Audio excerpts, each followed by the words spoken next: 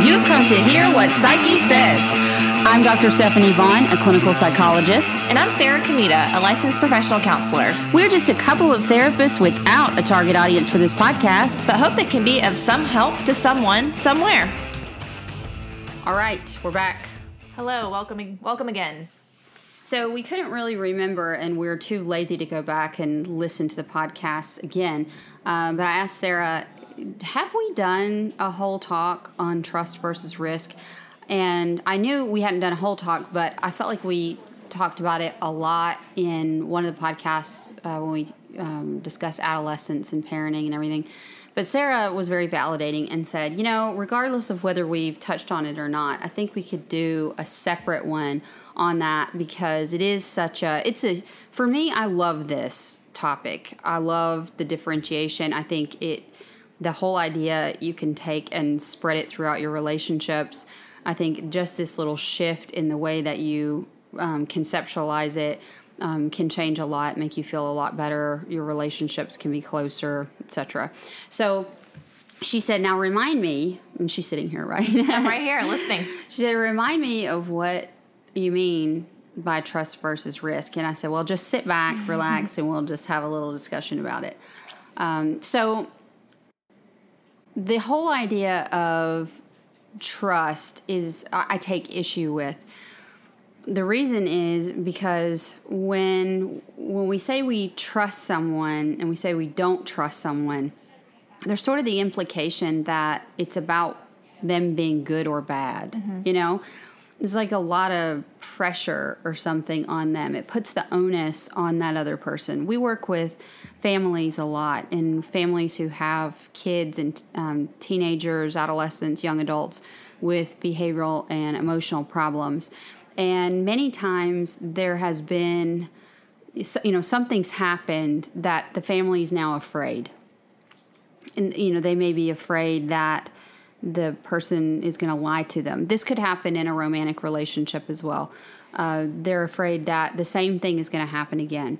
So I don't trust that they're going to be where they say they're going to be. Mm-hmm. I don't trust them generally, just like I don't trust them. I don't trust that the money's going to be used in the right way. Then they use the word trust. The problem that I have with that is that it, again, points back to the individual's, almost like their character. And I like to separate behavior from character. Right. And when you say trust, it's like it's on purpose. Mm-hmm. It's deliberate.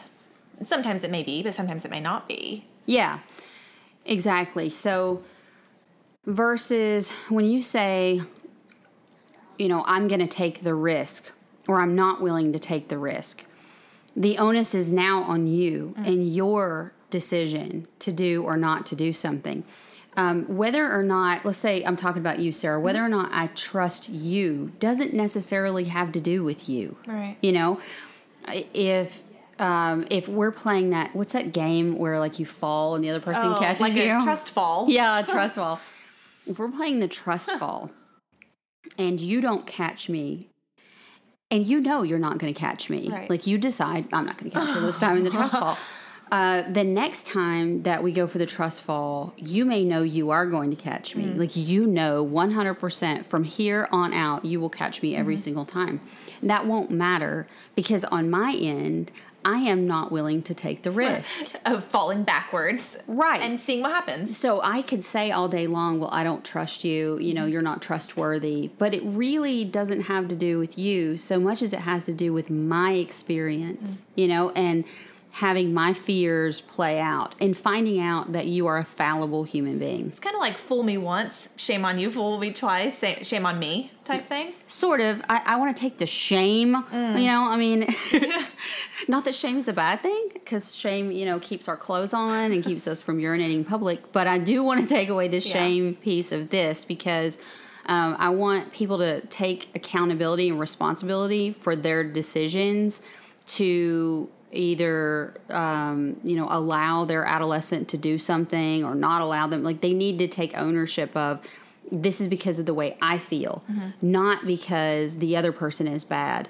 So that, you know, if we've got an adolescent who lied, you know, say, and was sneaking out with a boyfriend, that adolescent may know, and often does know, I'm not ever going to do that again, Yeah. But it doesn't matter because the parent doesn't feel comfortable. Totally understandable. Parent doesn't feel comfortable. For that parent to say, I don't trust you, it hits, too much to the core of the adolescent. It's like saying, I think you're bad. Mm-hmm. I mean, it really is. Yeah. If I said to you, I can't trust you. Knife to the heart. Yeah, it's like so global. Yeah. It's so big. And even if you narrow it down, like I can't trust you with, my wallet or something, even if you narrow it down, it still feels too pervasive and too broad. Mm-hmm. But if I say I'm not willing to take the risk, that's different. Yeah. It goes back to me because I could just be neurotic. Right. And not to mention, as a parent, when you say that you do not trust your child, you think about them differently. It's like sours your taste and, the taste in your mouth about them when you think about them versus separating them from their behavior. It's kind of like a character stamp, like bad. It objectifies them. Yes. It turns them into an object. Right. There's good and bad, and now you are bad. Right. So I don't think the word trust really belongs. If I'm going off on a tangent here, I think about trust as, we come into the world and we have this, naive sort of idea about people that there are some people who are not fallible at all. Mm-hmm. And it's just not true. Every single human being is fallible, just in case you didn't know that. Every single human being is fallible, and every single human being will break that word that you call trust. Right. At some point, that will happen. That's just the nature of human beings. So, and I tell people once that has been, I don't like to say broken because it makes it sound like something's wrong with it, but once that happens, you don't ever get that back. You will never go back to thinking the person is infallible. I think that's a good thing. Yeah. I think it's a good thing to see that the person is fallible. So you don't ever get that back. If you're waiting around until you trust again. You can rebuild the trust. Yeah, you're going to be waiting a long damn time. Yeah. But if you are willing to take the risk, that's a different story. Mm-hmm. So when we're working with couples with infidelity, I was talking to Caroline, who's one of our therapists here recently. We were talking about infidelity and how you help couples move through that.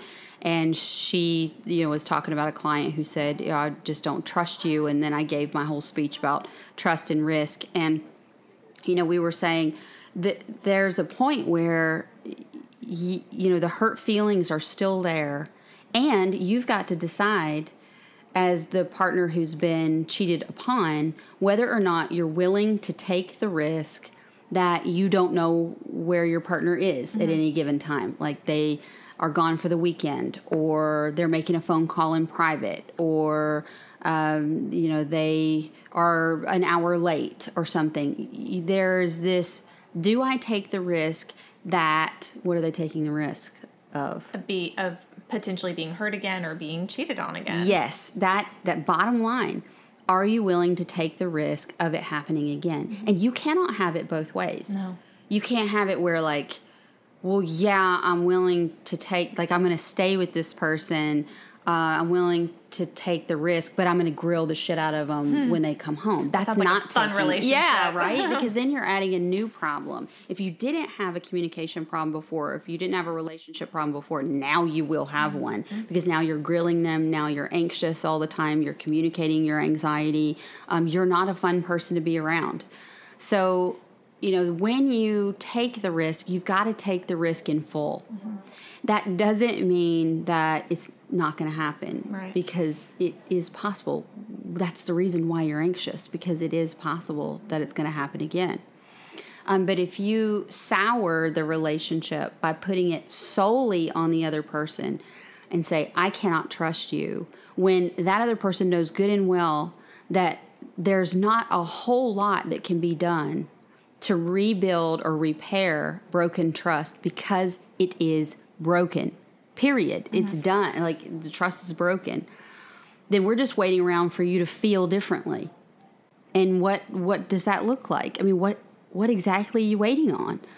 to feel differently. Sometimes it's time, and then that makes a difference.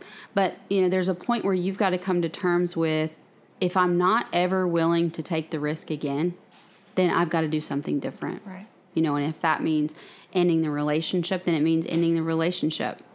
But you've got to take that personal responsibility for, this is actually my issue about risk. You're awful quiet over there, Sarah. I'm just thinking about, it's like the classic example. You've got a friend that kind of keeps going back to the same guy over and over again, and she keeps getting hurt over and over again. And me as the friend, I'm just tired of hearing about it. And, but it is, when I'm thinking about it like that, it's like she has decided to take on this risk.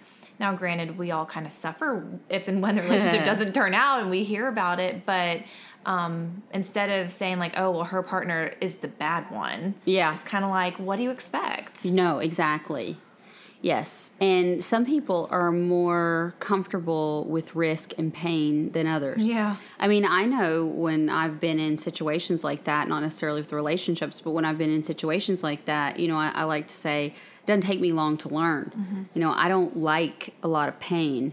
And so there will come a point where I say, I'm not willing to take the risk of that pain again, of Sarah letting me fall on the floor with the trust fall. I'm not willing to take the risk. What's the possibility for gain? We're weighing the possibility of gain against the risk of pain. Right. And it's just a gamble, really. Just like all of life. Yeah. Right, is a gamble. Nothing is certain besides death and taxes. Yeah, it's about that time, isn't it? It is. All right, so hopefully that clarifies a little bit about trust and risk, and I hope that you will take on the risk and take accountability for your own emotions, actions, behavior, and stop putting it on the other person, which sort of transitions into another podcast we're going to do in the future, which is called Toxic Blame. Excellent. Thank you. This was helpful. Thank you, Sarah.